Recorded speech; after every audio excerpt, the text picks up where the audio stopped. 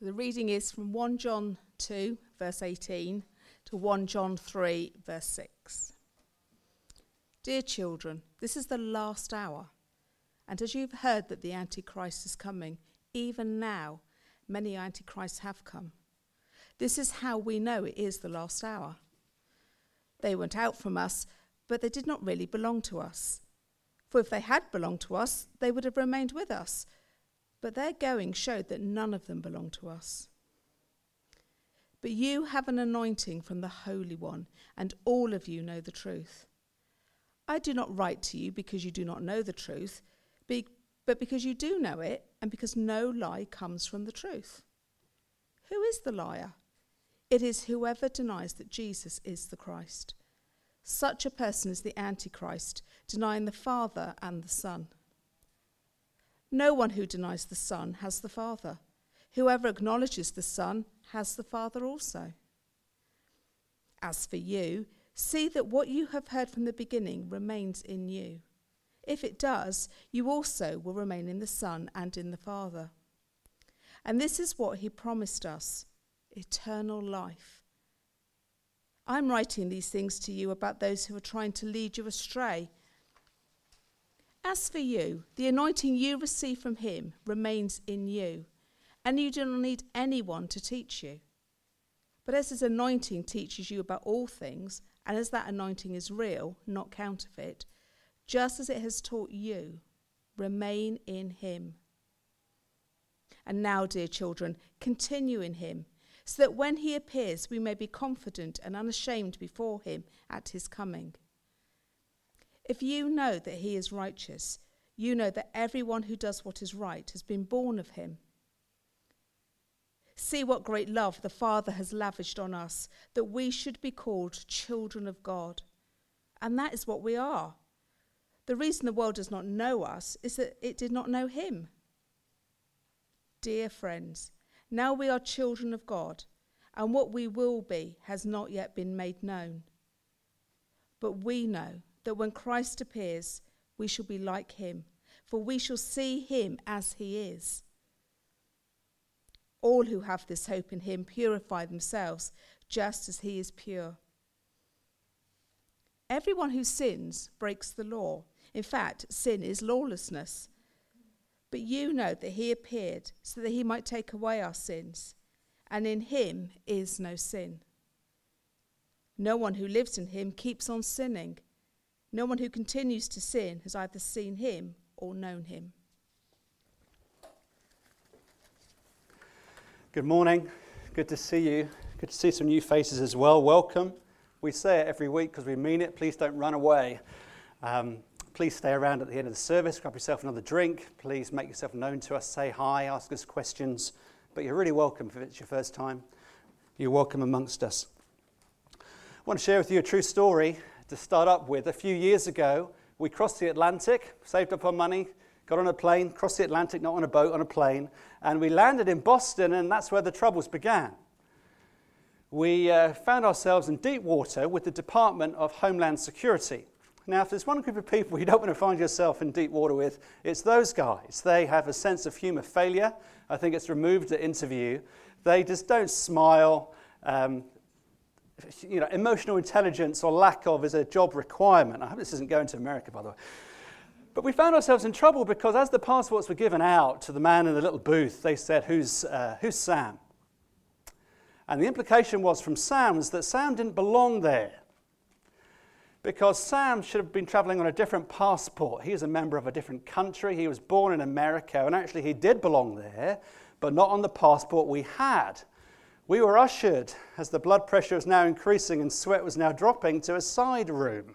What's going to happen next? We got told off. He should have been traveling on an American passport because he was born in Massachusetts, not an English one. If we didn't rectify this the next time, there may not be a next time, we're going to get a £1,000 fine, no less. And he may be taken off our hands for a little while whilst we enjoy a great holiday. Now, there's an idea. But the point is this, he's a member of a different country. And his citizenship should have been shown in a blue passport, not a red European one. Won't have those for much longer, perhaps. 1 John, let me just take a step back. 1 John chapter 2, verse 3, John is wrestling with this big issue. How do you know that you're a Christian? There is a way that you can know for sure that you're a Christian. And he says there are 3 tests. It's not about a passport. It's not about a birth certificate. But there are 3 tests that you can pass or fail that show, that illustrate, that demonstrate whether you're a Christian or not. Let me prove it to you. Chapter 2, verses 3 to 6. If you've got a Bible, please check. Chapter 2, verse 3 to 6. There's the character test. You can know if God has come into your life by a change of character. That means a change of behavior. That means fruit. A fruit that's not just bolted on accidentally. It's fruit that grows organically from the inside to the outside. It's the character test. You become more like Jesus. The more he's at work in your heart, there's an internal revolution. A revolution from the inside. It's God at work in your character. It's the first test. It's the character test. Here's the second one.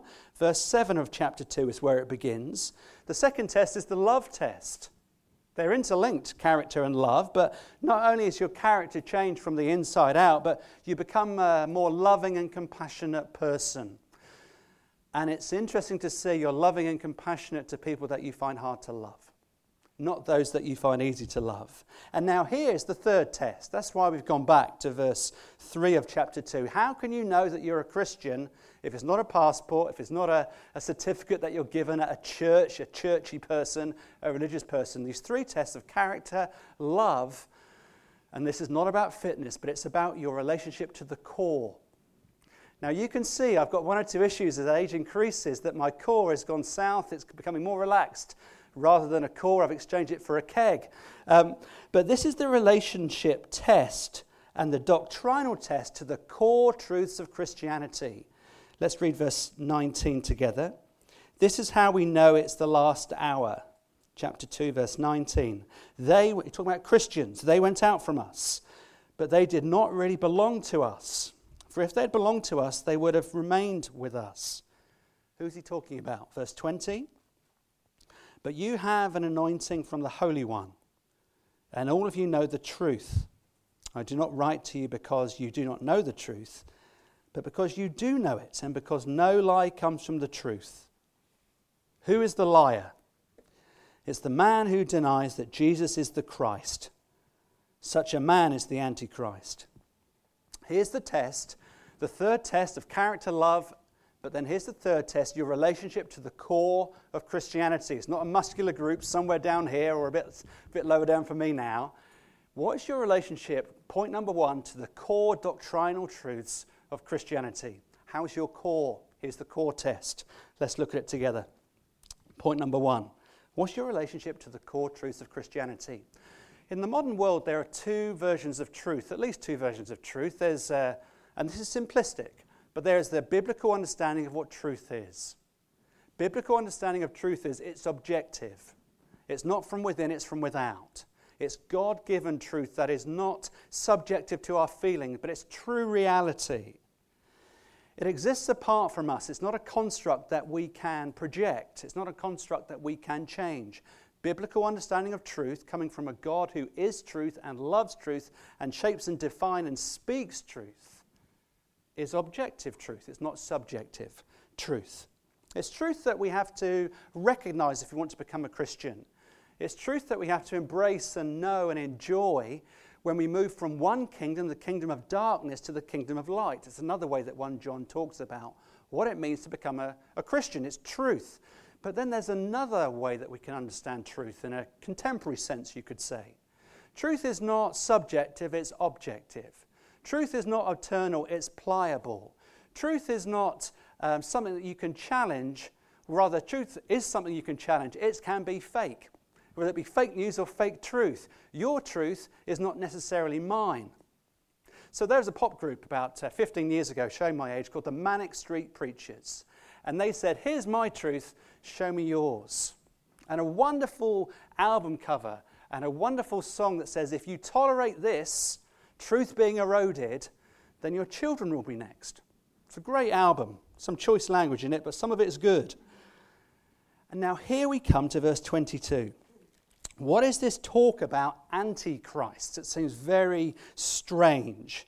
This is what I think it means. Verse 22, who is the liar? Some Christians have gone out from the church, and the church that John is writing to are a bit unnerved. Were they Christians or not? And here's John saying, let me boil it down to you. Verse 22, who is the liar?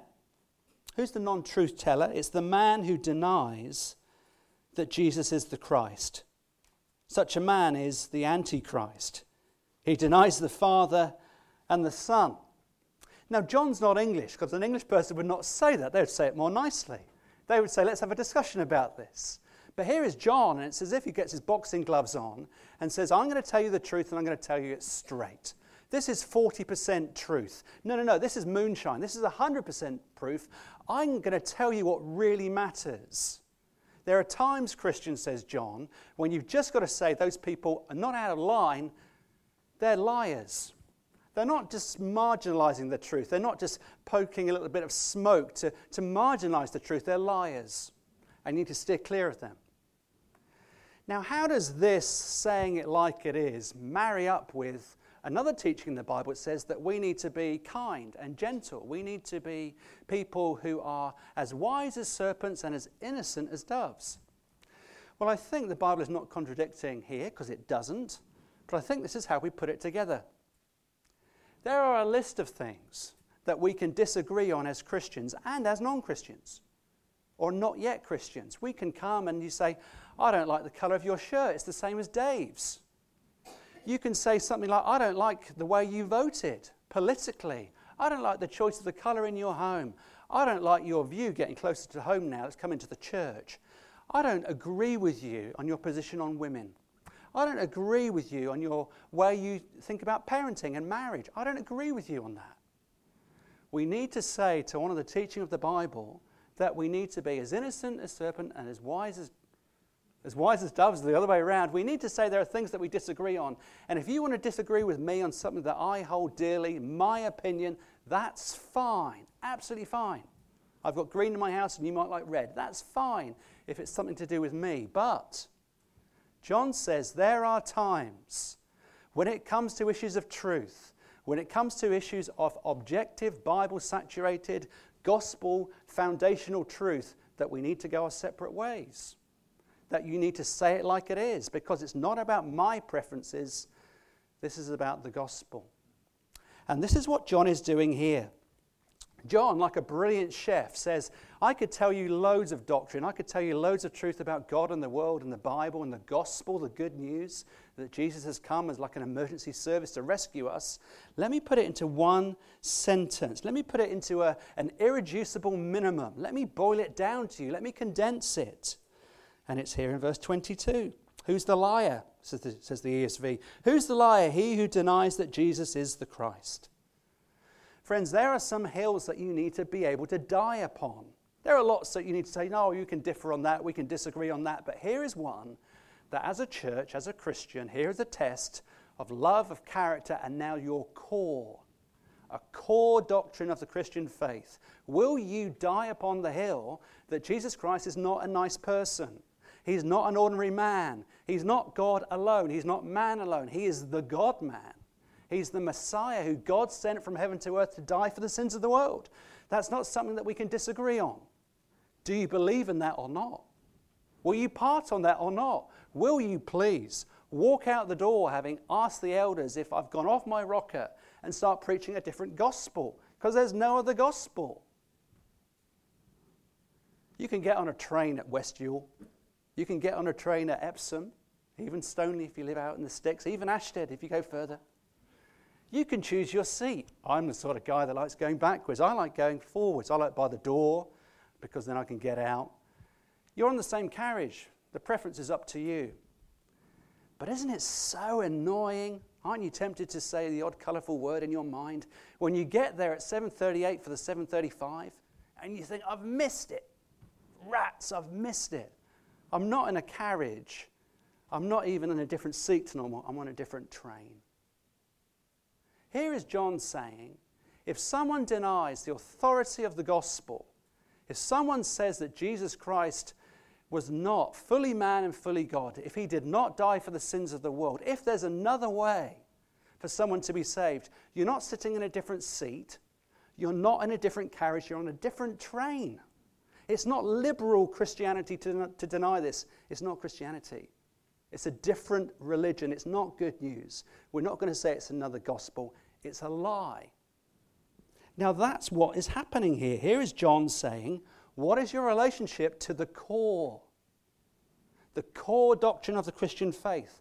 Because people in the time that John was writing, he was not just saying this because it was on his chest. There were Gnostics. We've met them before. There were Gnostic people who were saying Jesus Christ was not fully God and fully man. This is what happens according to the Gnostics. They said that Jesus was born, God descended on Jesus when he was baptized, and shortly before he died for the sins of the world on the cross, God left him. So he became flesh, he was a human, and then he became divine at his baptism. But then God left him before he died for the sins of the world on the cross, so he was back to being a human again. And John says that is not the gospel. That's a lie. That's anathema. Anyone who says that is a liar. The Gnostics said, but God wouldn't undergo suffering. God wouldn't die for the sins of the world. And John says that's a lie. That's the gospel. Anyone who denies that is a liar. They're in the grip of a lie. Verse 22, anyone who denies that Jesus is the Christ, that he's the Messiah, that he's God's anointed king, they haven't missed it. They're not in a different seat. They're not in a different carriage. They're on a different train. Such a person is the Antichrist. Strong language. But John is saying this really matters. If you deny the authority of the gospel, if you undermine it slightly, if you think that John is over-egging the mark, then look at 1 John chapter 4, verses 2 and 3. 1 John 4, 2 and 3. He says the same thing. He says, anyone who says that Jesus has not come in the flesh is the spirit of the Antichrist. They are lying. They are attacking the gospel. They are robbing God of his glory, because that's why Jesus came. Jesus was not just a wonderful man. He was the Son of God. He's not an inspiring teacher. He's the rescuer that we need.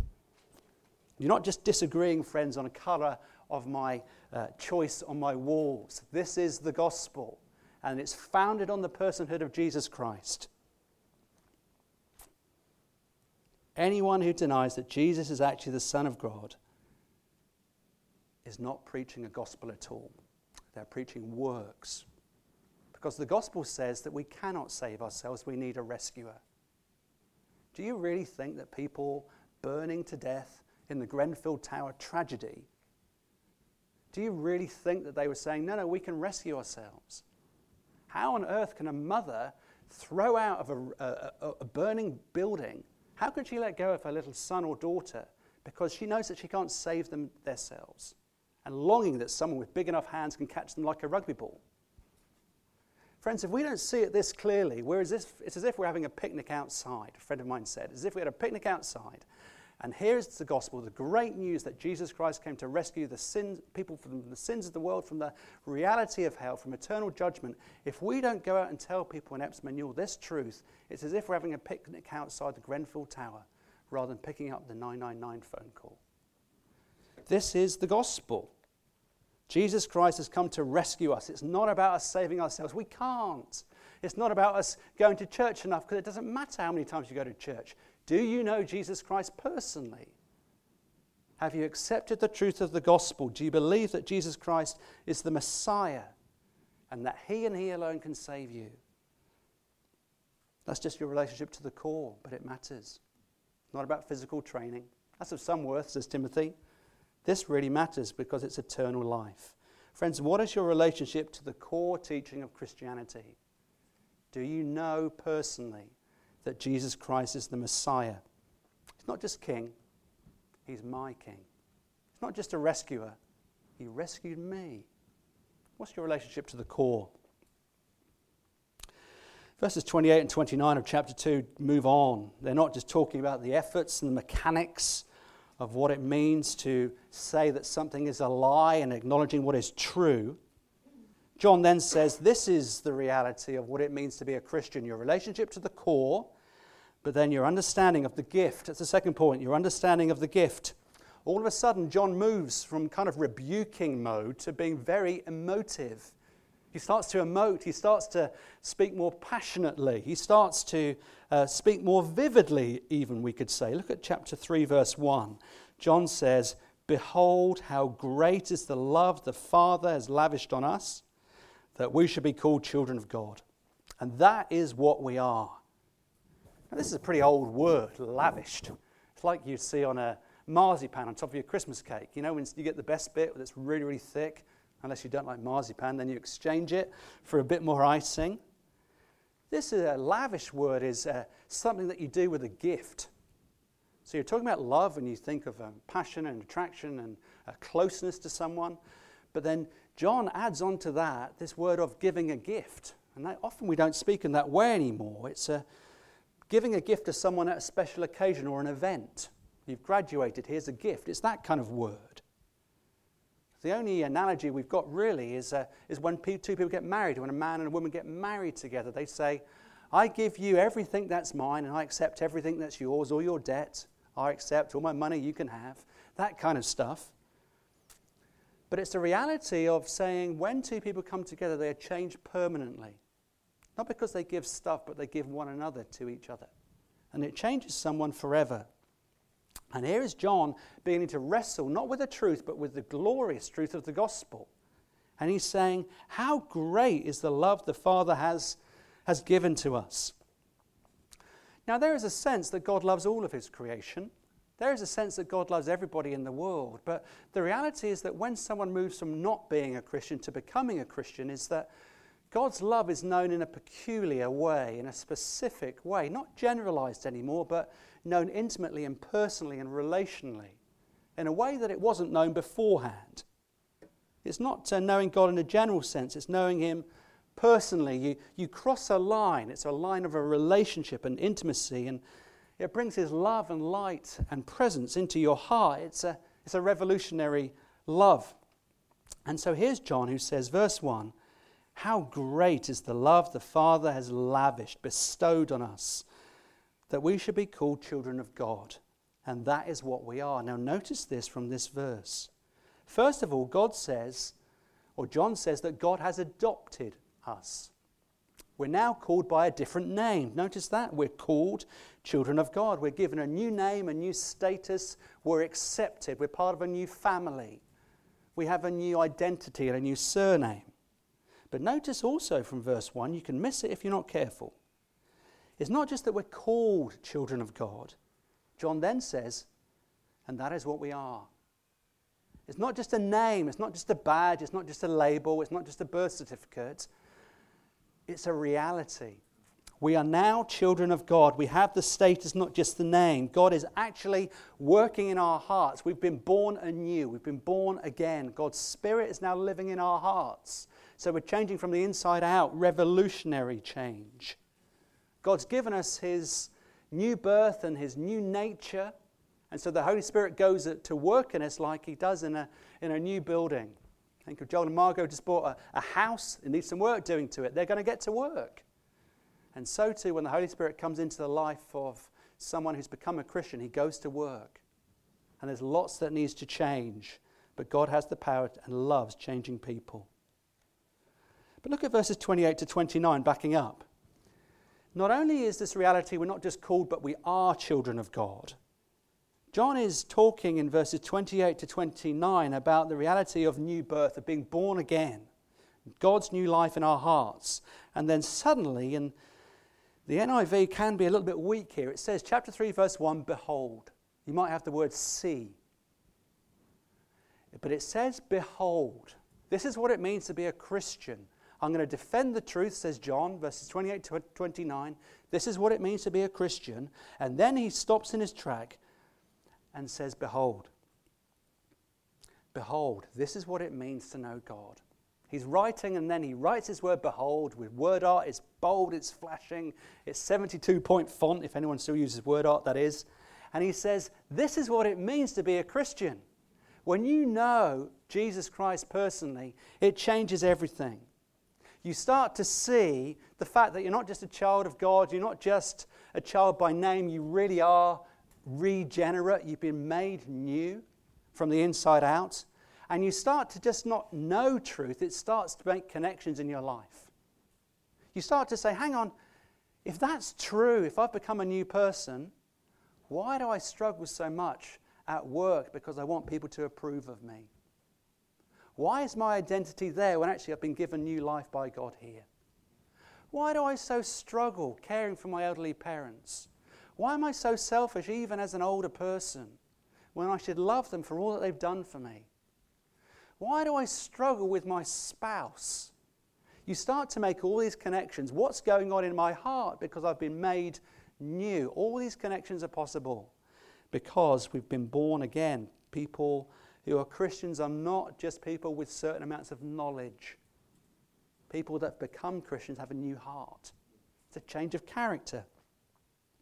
And there's a man called Thomas Goodwin who had this wonderful way of taking normal illustrations and applying them to the gospel. So let me share this one to you. Imagine the scene of a father and a son walking down an alleyway. Beautiful sunny day. The son knows that the father loves him. The son knows that the father would do anything for him. The son knows that he's got the name, shares a name with his father because he's my dad. But then the father does something just ordinary, you may think. He takes his son by the hand, they weren't holding hands, and he embraces him and he kisses him and says, "You're my son, I love you, and I'll do anything for you." Now what's changed? Nothing. He's still the son. He's still got the same name.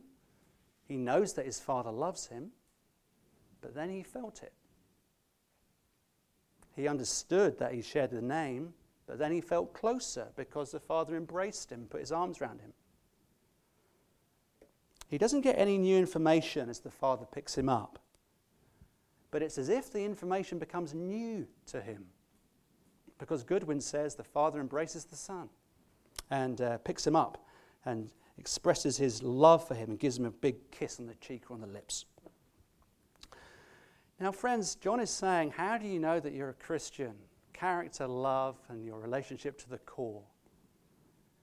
And you might think, well, this is all a bit airy-fairy and it's not talking really my language. Friends, everybody can know this reality, that you can know the embrace of God, so to speak. And if you're a Christian, you're thinking, well, I don't feel that. I know this is not all about feelings, but there is some reality of the emotiveness to Christianity. We're not just cerebral people. We're people that can know God mystically because of the doctrinal truth that is so central to our faith. So how does it happen? How do you know the embrace of God? How do you know the closeness and the intimacy with God? Well, John has said in chapter 2, there are 3 tests. Are you obeying him? Are you spending time with him? Are you spending time with Christians who love him as much as you do, or even more than you do, so they can encourage you and spur you on? We're not going to know the embrace of God. We're not going to know the closeness of a father to the son if the son or the daughter is in a practice habitually, in an undercover sense, that is causing a distance between them. That means sin and holiness. Is there something in your life, if you're a professing Christian, and you say, I want to know this closeness, but there's a barrier in the way because of habitual behavior in your heart? And then John says, it's not enough just to have a relationship with the core. It's not enough just to know God personally and know the gift of God that he's showered upon you, that he's lavished upon you. You need to marvel at it. You need to marvel at it. Thirdly, we need to marvel at the gospel. What do I mean? Chapter 3, verse 1. Behold, how great, says the NIV. The ESV translation of the Bible says, see what kind of love. The Old King James says, behold, what manner of love. They all wrestle with how to translate this word that is outer worldly. There's a word here in the original language that's more helpfully perhaps says, behold, from what country, where hath this come from? What country has this come from? What universe has this come from? Where has this out of worldly love that's been shown to me come from? That's more of the sense here. What planet? Who on earth could lavish this love on me? It's so rich, it's so vast and wide and deep and broad. How unreal is this? This love, John is just getting so emotionally wrapped up with God's character and the nature of salvation here. He's saying, this is out of worldly. Where has this come from? This is so out of whack. This is not normal. This is not human. This is love so amazing, so divine. That's where John is in verse 1. Friends, Christian friends, when was the last time you felt something of that? When was the last time you didn't just assess your relationship to core truth? You didn't just feel a closeness to God. When was the last time you marveled? That you were just awestruck?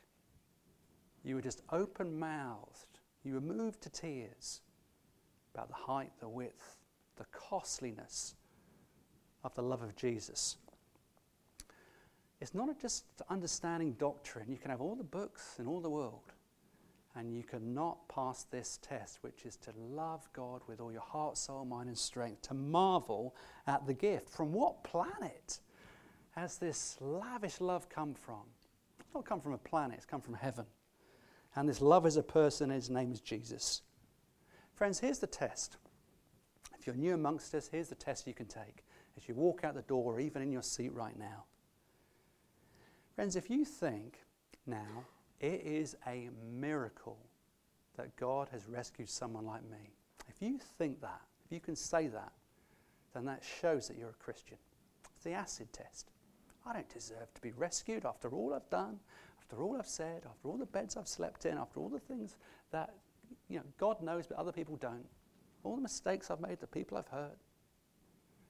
Friends, God knows. And you can be a Christian this morning and you could say, God knows all of that and yet he loves me. If that takes your breath away, if you grasp that, it's a sign that you're a Christian. But if you think, let's flip it over, if you think, if God really knew who I was, and he does, if he really knew where I've been, and he does, well, God, I'm not good enough for God, then that shows that you're not yet a Christian, because you think that when you clean yourself up, when you attend more, when you give more, when you read more, when you serve more, then God will be pleased with you. That means you're trying to work to God by yourself. And that's no gospel at all, because you'll never be good enough for God. But if you marvel at the grace of God, it's a sign that you're a Christian. Friends, to the degree that you'll be able to behold the free grace of God, to the degree that you can meditate on the goodness of God and his mercy, it's a fire that can kindle and needs to be rekindled every day in your heart. So that when you struggle at work, when you face difficulties in the week to come, you might be struggling, as Andrew so helpfully prayed, working out, I'm confused, I can't see what's going on. But a Christian can say, I trust God because he's my Father. And all he does is all things well. You can handle almost anything when you grasp the loving, lavish character of God. That's the gospel. And here it is put so helpfully. Friends, what's your relationship to the core? Do you understand the gift of the gospel? Do you marvel at the miraculous grace of God? One man put it like this from a different age. Is this you? Can you say and sing this? And can it be that I should gain an interest in the Saviour's blood? Died he for me, who caused his pain, for me, who him to death pursued. Amazing love. How can it be that you, my God, should die for me? Friends, one of the signs you're a Christian is that you can sing that and say it. How has God died for me when I've caused his pain? That's because Christianity is a gospel of grace. Let's pray. Father, forgive us when we're so cozy as Christians to these remarkable truths of the gospel. This is not a religion, it's a living relationship with you through your Son, Jesus Christ. Father, warm our hearts and challenge us in our familiarity with you, our Father and our God. And for friends who are not yet Christians here this morning, I pray, please, that you would not leave them as you found them, but you would soften their hearts and you would answer their questions and you would show them Jesus as altogether lovely, even this morning. Amen.